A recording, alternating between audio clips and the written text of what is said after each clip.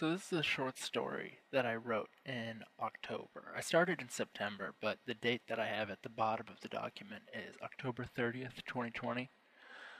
And it's not really completed. I don't know if anything is really ever completed, but I mean, I was still writing it up to the point that I decided to start recording this because I think the appeal of really recording the podcast and putting these projects into finality once they've been heard by an audience is that it's a effective way to kill them off.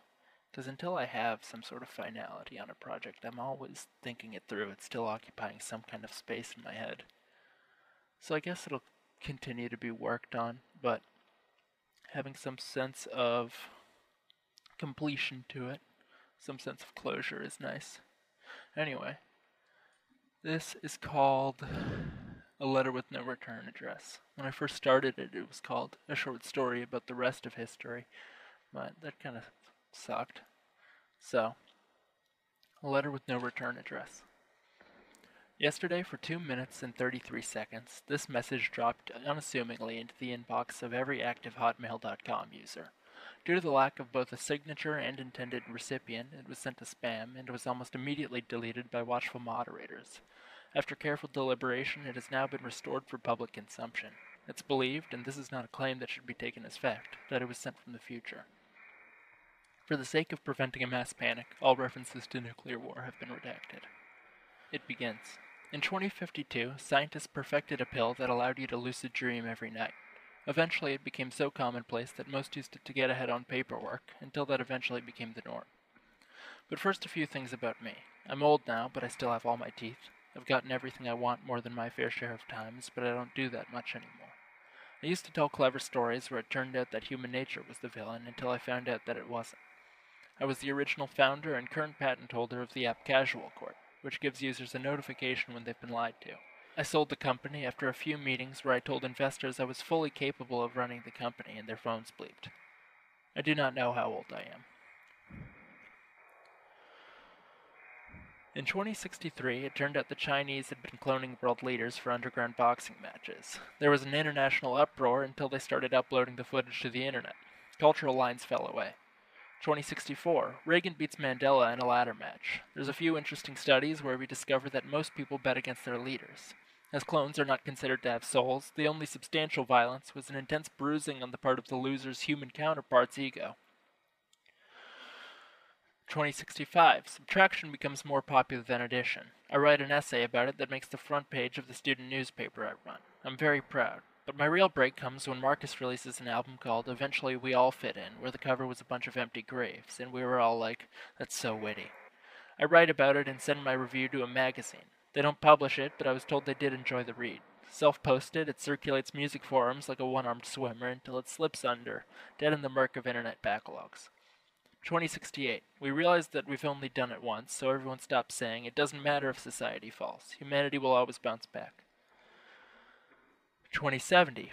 Humanity successfully develops AI. Sci-fi writers everywhere yell, that's so overdone, while also being very upset that they need to come up with something else. 2071. AI successfully reproduces the consciousness of Shakespeare. There's a website you can access where it'll instantly write a play for you, forced into a brief, horrifying 10 seconds of lucidity before having his consciousness obliterated once again for your pleasure. He's born from and swallowed by the war mechanical depths of technology's murky womb millions of times per hour. Of course, some people fall in love with him. But playwrights everywhere are out of work. The website is shut down after the newest season of SNL, which he wrote, has the worst reception to date.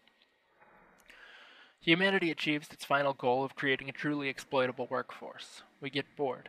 In 2072, we begin to test out that stupid fucking idea about infinite monkeys and infinite typewriters since Shakespeare's 404 again.